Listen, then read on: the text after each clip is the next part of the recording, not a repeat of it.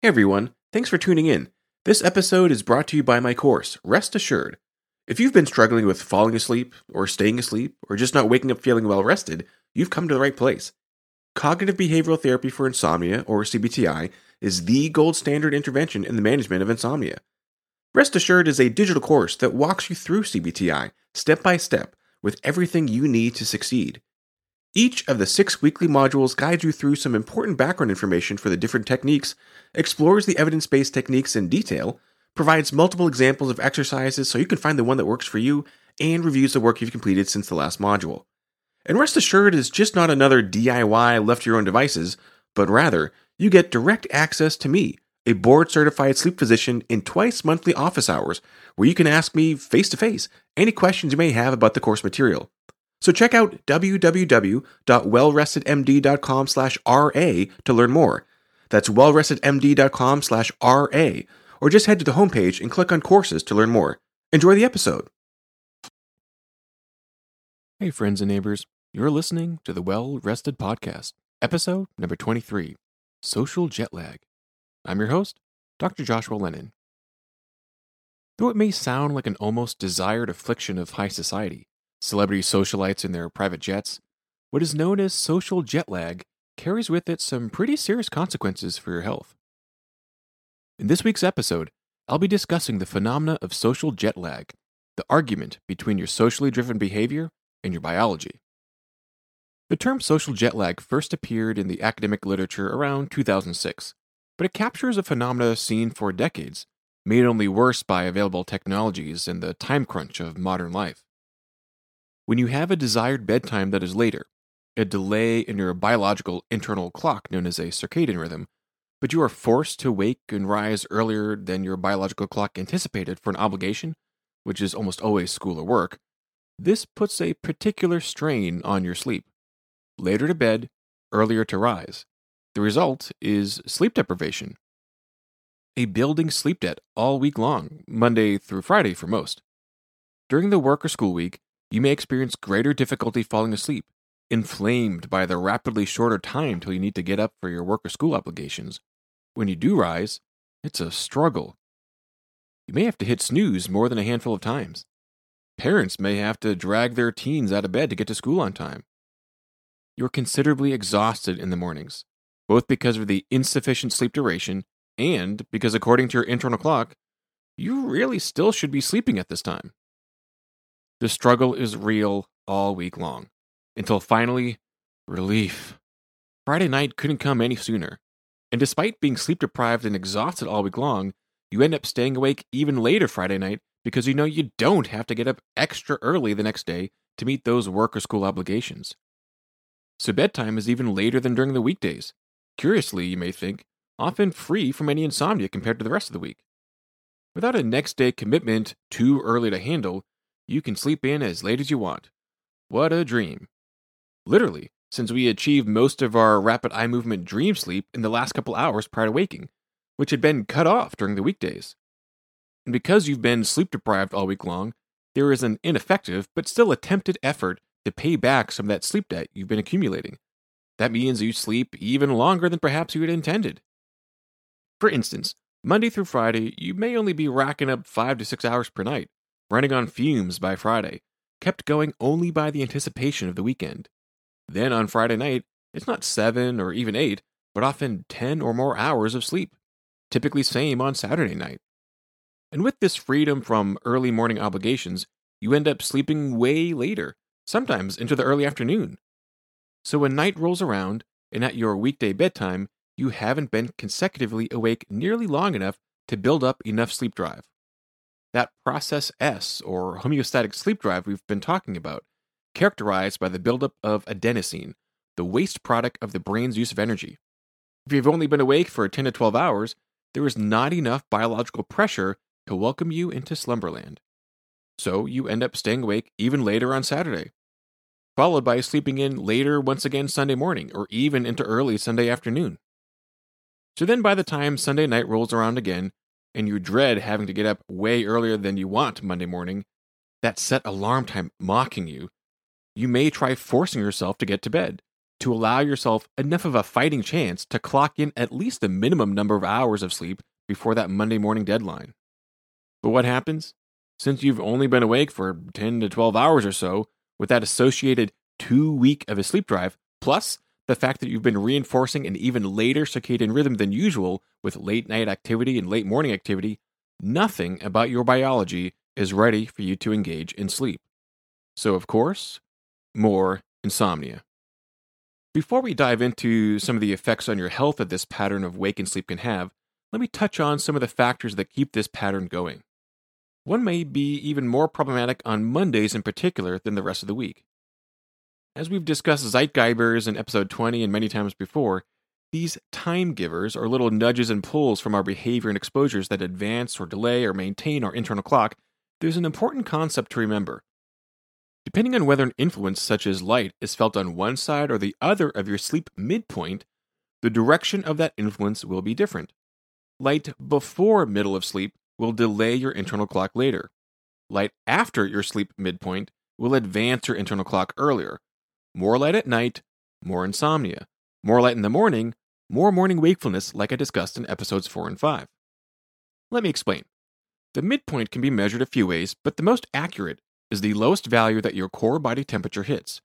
Recall as we first outlined in episode 3 that your core body temperature declines as you are first getting to sleep.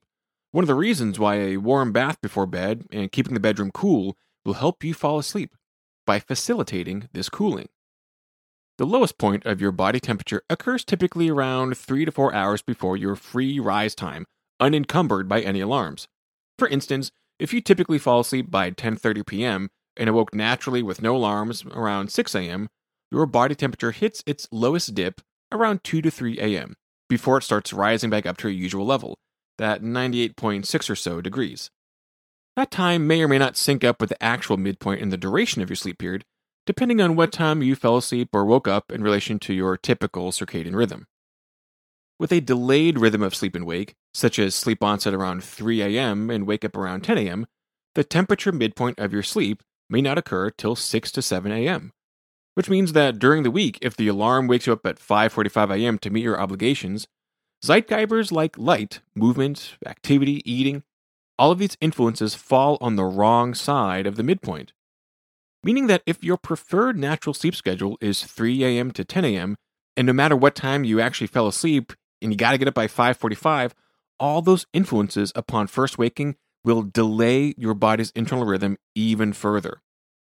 When that light especially happens too early, on the before side of your sleep temperature midpoint, your internal clock is more strongly delayed than ever, making it more likely you won't be ready for sleep till even later Monday night.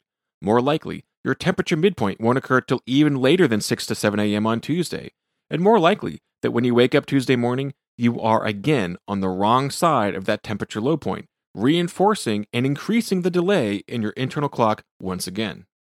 This delay in internal sleep-wake cycles basically ensures its own survival all week long, because again, the strength of these shifting influences, these Zeitgeibers on your internal clock, the strength of the push and pull is way stronger the closer they are felt to that midpoint. When you get light exposure 1 hour before your midpoint, the delaying force on your body clock is much stronger than if you got the light exposure about 3 to 4 hours before the midpoint, which is right at your natural bedtime. And light at this time, as we've seen over and over again in episodes 4 and 12 especially, is already really harmful. So when you are forced to wake up for school or work week obligations, and that time to wake is before your temperature midpoint, you are nearly certain to continue that pattern for days to come. And then, when the weekend comes, rather than utilizing those later wake-up times to pull your body's clocks a little earlier to eradicate this already self-perpetuating disaster, rise time is delayed even further by sleeping in late, with later and later light exposure after waking, later and later activity after waking, later and later eating after waking. And the farther you engage in these activities, the farther from that temperature midpoint, the weaker influence they will have on even maintaining your current sleep-wake pattern, let alone the much-needed advancement, the march earlier that you need not just to function in the upcoming days, but just to counter the body's own slightly extended day. Because remember that the average internal clock runs on an approximately 24-hour and 12-minute day, not precisely 24 hours. And so we constantly need to advance our own clocks 12 plus minutes just to stay synchronized with our external clocks. So this pattern of trouble falling asleep during the work week to obtain a sufficient amount of sleep due to a delay in the internal clock, trouble waking in the mornings due to insufficient sleep plus the delay in internal clock, then a counterproductive compensation on the weekends of falling asleep even later than during the week and sleeping in much later than during the week, this is the pattern known as social jet lag. Because the experience is the same forced desynchrony between your body clock and environment as someone who got in a plane and traveled west several time zones every Friday evening, then hopped back on the plane and traveled east several time zones every Sunday night. But instead of the forced desynchrony being caused by jet travel, like standard jet lag, it is caused by socially driven behavior. I've talked a lot about circadian rhythms and how they can be used to either ensure insomnia or promote feeling well rested. I've also discussed how particular circadian rhythms, namely delayed rhythms, even when total sleep duration is totally normal, that just getting a normal kind of sleep but later than typical is associated with a host of problems. As discussed last week in episode 22, delayed rhythms worsen performance, not just in athletics and politics, but at school and work. Delayed rhythms significantly increase depression and other mood disorders, even to the point of significantly increasing suicidal thoughts. Delays in circadian rhythms cause changes to the structure and function of our brains, which in turn leave us less able to control our thoughts and actions, and less prepared to handle the curveballs that life throws our way. So it is no surprise that this phenomena of social jet lag, which can be thought of as basically a delayed circadian rhythm with the added insult of sleep deprivation 5 out of 7 days, is also associated with increased risk of harm to body and mind. I haven't been as overly critical of this phenomena called attention deficit hyperactivity disorder, or ADHD, on the podcast as I have in other contexts, but the data clearly shows us that in both children and adults, that the symptom complex of ADHD is wholly due, in almost 100% of cases, to disorders of sleep, the exceptions being some cases of pediatric seizure disorders. And the ghoul of ADHD is often miraculously cured without addictive and dangerous drugs once the underlying sleep disorder is corrected. A delayed sleep-wake cycle is among the several sleep problems that can cause all the symptoms of ADHD. Independently of a delayed cycle, one 2016 study demonstrated that specifically social jet lag is also strongly associated with ADHD symptoms. In fact, after accounting for factors like age, sex, sleep duration, and delayed circadian rhythm, that the only predictor of ADHD symptoms as a whole and impulsivity on its own, the only factor was social jet lag. And with what's known as a dose response, meaning the greater the social jet lag, the larger that difference in work week and weekend schedules, the worse the ADHD and the worse the impulsivity. Independent of ADHD, social jet lag significantly worsens academic performance. An interesting 2018 study analyzing the interaction with an online learning management system totaling 3.4 million logins found that on average, college students suffer an average of 30 minutes of social jet lag, with a direct effect on performance and grades. Furthermore, like with ADHD, there is a significant dose response. With the greater the social jet lag, the greater that difference in weekday and weekend schedules, the worse the academic performance. And just like ADHD, those with social jet lag did significantly worse in college than those with a plain vanilla delayed circadian rhythm, without these large swings in schedule between the weekdays and weekends, meaning that it's not just staying up late that's the problem. It's staying up late exclusively or just more so on weekends compared to weekdays that accounts for these poor grades. A 2015 study of preschool-aged children from 4 to 6 years old found significant evidence of social jet lag even in this age group. Not only was delayed sleep-wake schedules associated with behavioral problems, including hyperactivity and inattention, these children also achieved 30 minutes less of sleep duration per night on average, but those preschoolers and kindergartners with social jet lag were even more likely to have behavioral problems.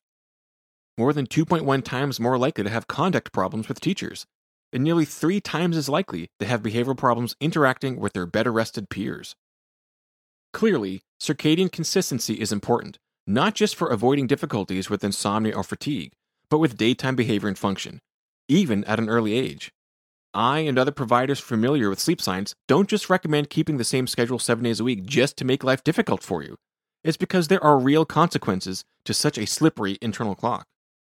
Risky behavior in teenagers is strongly associated with these internal clock irregularities. Teens with delayed internal clocks and social jet lag are more likely to drink alcohol. Teens with abnormal circadian rhythms are more likely to binge drink as well. Teen brains are still 5 to 15 years away from maturity, and alcohol use significantly impacts development of key brain regions. Teens may be more likely to suffer the sleep problems induced by alcohol as discussed at length in episode 15, including further disruption to sleep-wake cycles. Teen use of tobacco, including e-cigarettes as well as cannabis, also appears more likely in those with social jet lag. Another 2019 study using several distinct markers of circadian rhythm found that no matter which method utilized, any finding of social jet lag among teenagers was associated with alcohol use. And as with other concerns, there was a dose-response seen. The greater the difference between weekday and weekend schedules, i.e., the worse the social jet lag, the higher the likelihood of alcohol use in these teenagers. Social jet lag, like other abnormalities of sleep and circadian rhythm, is strongly associated with mental health. A 2019 systemic review of multiple other studies looked at the links in young adults between social jet lag, depression, anxiety, psychosis, and mania. The reviewers found a consistent relationship between measures of social jet lag and depression. With greater degrees of social jet lag, that larger difference in sleep-wake timing between the work week and the weekend, the worse the depression severity. Separately, social jet lag was also found in a dose-response relationship with seasonal depression as well, with greater differences in work week-weekend schedules in the winter associated with worse depression. Another 2019 study of over 3,000 teenagers found that while greater sleep duration reduced the risk for developing anxiety, meaning getting enough sleep equals less anxiety, the researchers found that social jet lag significantly increased anxiety. Furthermore, even after accounting for the protective factor of adequate total sleep duration, social jet lag still was strongly associated with anxiety. And as always, with a dose response, the greater the social jet lag, the worse the anxiety, with the worst anxiety seen in teenagers with an over 4-hour swing in sleep-wake timing between weekdays and weekends. So again, even if teenagers are achieving 8 to 10 hours of total sleep every night of the week, but when those 8 to 10 hours happen later on weekends than during the school week, more anxiety is the outcome. In addition to the cognitive, behavioral, and mental health effects of social jet lag, there is considerable toll it takes on physical health as well. A 2020 study of school-aged children found that in these kids between 8 and 12 years old, the more social jet lag specifically, and the more delayed rhythms more generally, the higher their body mass index, or BMI, with more social jet lag equaling more unhealthy weight, that same dose response. Furthermore, blood profiles of these kids' metabolic health were far worse. Social jet lag and delayed sleep-wake rhythms associated with far worse levels of insulin, glucose, triglycerides, and total cholesterol. The foundations for cardiovascular disease and endocrine problems like diabetes are way more likely in those with social jet lag, starting as early as the 3rd grade in this study. A 2016 study of adolescents between 14 and 17 years old found significant impact of circadian rhythm on body size. Specifically, after accounting for age, gender, ethnicity, socioeconomic status, and total sleep time, the researchers found that social jet lag was strongly associated with increased body mass index, or BMI, and increased waist-to-height ratio. No other measurement was significantly associated with these outcomes, including sleep duration, except for social jet lag. Another 2019 study of adolescents demonstrated that above and beyond the significant effects of delayed sleep-wake phase, that social jet lag significantly increases waist circumference and total body fat mass. The worse the circadian rhythm in social jet lag, the worse the weight and body mass proportions. A separate 2019 study followed up on participants in a Mediterranean diet study. In young adults between 18 and 25 years old, social jet lag was associated with poor adherence to the Mediterranean diet, as always in a dose-response pattern. The worse the social jet lag, the less adherent they were to the Mediterranean diet. The worse the social jet lag, the higher their BMI as well, after accounting for diet.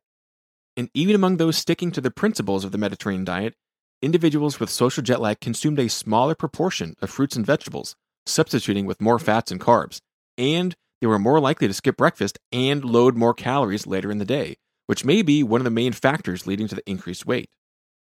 And not just small children, teenagers, and the youngest of adults that are affected. A 2015 study of adults from ages 30 to 54 years old assessed circadian rhythms and blood work measuring metabolic health. After accounting for multiple other risk factors, social jet lag was strongly associated with lower levels of good cholesterol called HDL. higher levels of triglycerides, higher levels of fasting insulin, increased insulin resistance, and increased body fat percentage.